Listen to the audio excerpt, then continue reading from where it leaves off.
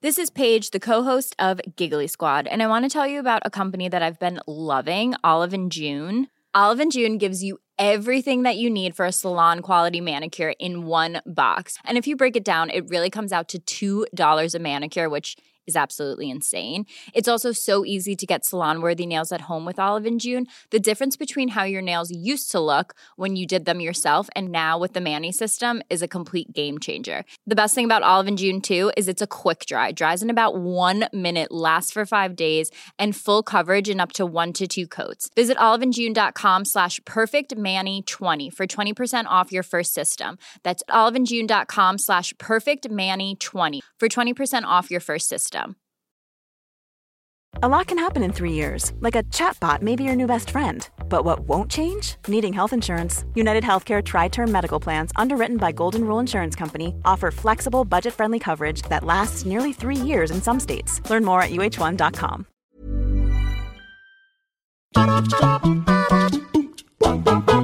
Hello all of you wonderful people, Jules here for WhatCulture.com, and today I want to talk to you about video games where you were doomed from the start. I know it seems a little bit bleak, doesn't it, to sit down with a video game that you spent your hard-earned money on in your free time and basically be told, nah mate, you're not making it out of this one, no plot armor is going to save you, no skill is going to get you by the skin of your teeth, you are just doomed. But still, makes for a fun list. So with this in mind, I'm Jules, this is WhatCulture.com, and these are 10 video games where you were doomed from the start. And don't worry, you can always change your fate here, it's video games after all. Number 10, Firewatch. The doom you have in Firewatch is very different to the type that you have in many other games, largely because it doesn't involve your character slowly dying throughout the course of the title, but it is no less painful in spite of not involving your death, because for anyone who hasn't played this game, the introduction to the game revolves around your character Henry and his love interest and eventual wife Julia. Their relationship is sweet and appears to be going great until, well, Julia starts to suffer from a disease that affects her memory, which complicates both the pair's dynamic and Henry's ability to cope.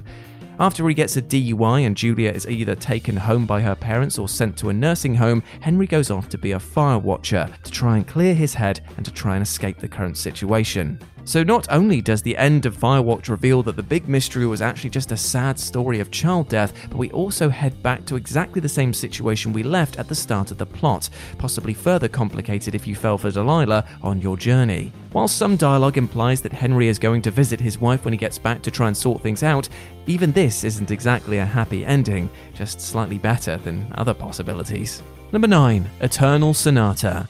As a strange game starring a man who believes that he's dreaming and a girl who has magic and is terminally ill, you'd be forgiven for going into Eternal Sonata for feeling as though the cards are perhaps not in your favour. And at the end of the game, they're revealed to be even less in your favour. As it turns out, the entire world that you've existed in is a dream that protagonist Chopin, yes, that Chopin, is having to try to come to terms with the fact that he is dying. So when you win the game, all you're actually doing is killing him off, as he finally deals with his mortality and passes away, which means in effect all of your painstaking battle efforts just result in the death of one of the main characters, which is kind of twisted all things considered. Number 8, Dead Rising.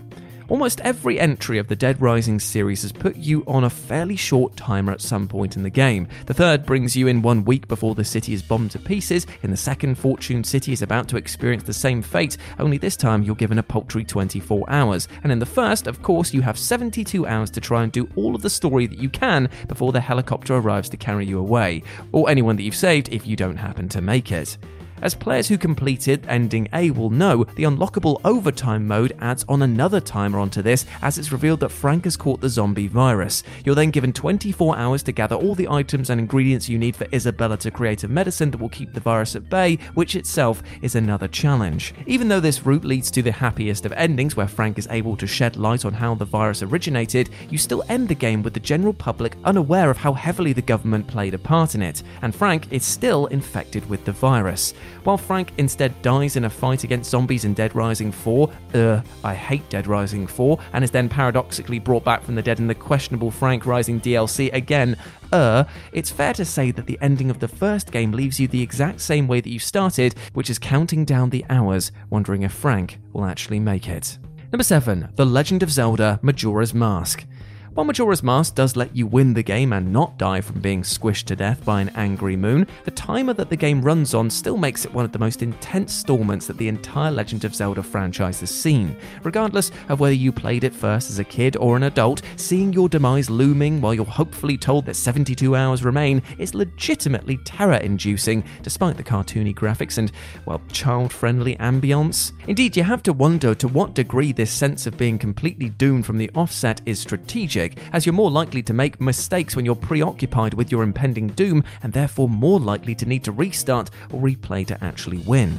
On the plus side though, when you do finally defeat Majora's Mask and stop the moon from colliding with Clocktown, you legitimately feel like you managed to defeat fate itself. It adds a real sense of overcoming adversity because you beat not only countless enemies but also time itself to save the day. Number 6. Dragon Age Origins. Being a Grey Warden is one of the most badass parts of the Dragon Age series. You're basically a demon hunter who is part demon, and the interesting lore surrounding this title is some of the most engaging stuff in the entire world. But one of the things that's often easily forgotten about becoming a Grey Warden is that it essentially puts a timer on the remainder of your life, as regardless of what point of your life you joined them at, the ritual you do means that you only have 30 more years to live. This is because living any longer would allow the Darkspawn connection within them to manifest and basically turn them into the very monsters that they've been trying to fight off. This is why, when the Wardens are close to the end of their time, they experience the Calling, where they descend to the Darkspawn-infected Deep Road so that they can have one final and fatal battle against the Blight. Though your interaction with Avernus suggests that there are ways to circumvent this fate, it's not exactly addressed in detail, meaning that your character, if they didn't die already, doesn't actually have that long ahead of them. Number 5. Metal Gear Solid. At risk of being a bit overly grim here, let's address the facts. Our boy Solid Snake has been dying in every game that we've ever played him in. Not just due to the ravages of time though, because at that point every single character that we've controlled has technically been doomed from the start. No, instead, Snake is continually set up to be dying in every entry of the Metal Gear Solid series that he's in. In the first game, it turns out that the Fox-Die virus in his blood leaves him with an unspecified amount of time that he has left in his life. In the second, it suggested that Snake would have died young even without this due to being a clone of Big Boss. Although this ultimately turns out not to be true, but leaves Snake doomed via the Fox-Die anyway. And then in 3, this becomes all the more real as the fact that he has a very short amount of time left due to all of this tampering is made very clear to us, with both the viewer and Snake left all too aware of it. While he ultimately has a happy ending, making his peace with Big Boss and living out the rest of his days with Otacon and Sunny, knowing that Snake will still ultimately need to die before the improved virus has him mutate is still a bitter pill for fans to swallow. Number 4. Heavenly Sword. Heavenly Sword is a drastically underestimated addition to the PlayStation 3 umbrella, which is a real shame because this game's protagonist is a stone-cold badass. Unfortunately, she's a stone-cold badass who ultimately is doomed the moment that she picks up the titular Heavenly Sword, as it's supposed to kill everyone who has ever wielded it. Indeed, the game appears to begin with her death, so you figure that's where the game will end, as you then go into a flashback. Only this isn't actually where she dies, as in actuality, when the sword drains the life bit of her life from her, she makes a pact with the weapon. She'll make sure that it stays used and out of the villain King Bohan's hands, and it, in exchange, will allow her to live a little longer. This succeeds and allows her to finish up doing some ass-kicking, although ultimately she doesn't actually kill the big bad, instead letting his son flee with him after a raven has pecked out the king's eyes, which I guess is some form of justice.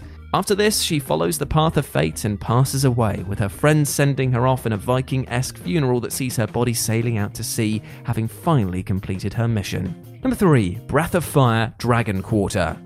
Usually in strategy games, the main strategy element comes from learning how to best fight off your enemies in the most effective manner you can. Breath of Fire Dragon Quarter takes this actually a step further and also has you learn to best combat yourself, as you spend the game trying to hold back the dragon restrained within your very body. Every basic action you do increases your dragon counter, with even walking a couple of steps taking the score up by 0.1%. This in mind, every move of yours needs to be planned out, as even walking around more than you need to can have a massively detrimental effect on how far you can get. This creates a great balancing act where you have to weigh up every action with how much it will increase your dragon counter, as you can use your overpowered dragon moves, but at the huge cost of filling this bar. However, you can do a game restart that kind of creates a new game plus, allowing you to slowly but surely push further and further into the game, as doing so allows you to keep all of your skills and items. It's a brilliant title. Number 2, Hero Must Die Again. As the perhaps unsubtle title may clue you in on, Hero Must Die Again is a game where the protagonist, who is literally named Hero, dies. Only he actually dies at the start of the game in a fight against the game's main antagonist. Mercifully, this doesn't result in a game that's about 7 minutes long, as Hero's actions are rewarded by heaven restoring him to life on Earth, with the slight caveat that he can only live for another 5 days.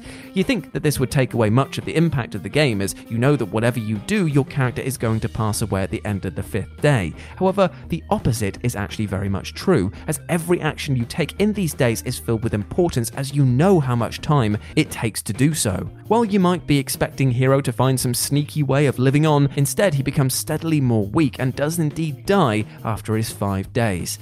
But this isn't always an entirely sad event though, as the 50 different endings of this game revolve around his funeral, where you can see all of the good that you did throughout the limited time you had, and maybe you'll cry a little as well. And number 1, Red Dead Redemption 2. Whether you saw it coming or had it spoiled or were just awfully surprised by Arthur Morgan's death at the end of Red Dead Redemption 2, it was still a painful time regardless. Because although John Marston dies in the first game, it's in an epic shootout the likes of which you'd see in an action-packed Western film. Arthur, however, goes out in a very different way, succumbing to tuberculosis. Now, while this does mean that Arthur doesn't actually contract the disease at the very beginning of the game, it does mean that you contracted a long, long old time before it ever becomes apparent to even an eagle-eyed player. This makes it doubly tragic when the disease starts to really affect him, as you're left desperately wishing that you could turn back the clock to that seemingly unimportant moment with the shakedown of a very sick Tommy Downs in an effort to save Arthur, to the extent that rumours even circulate today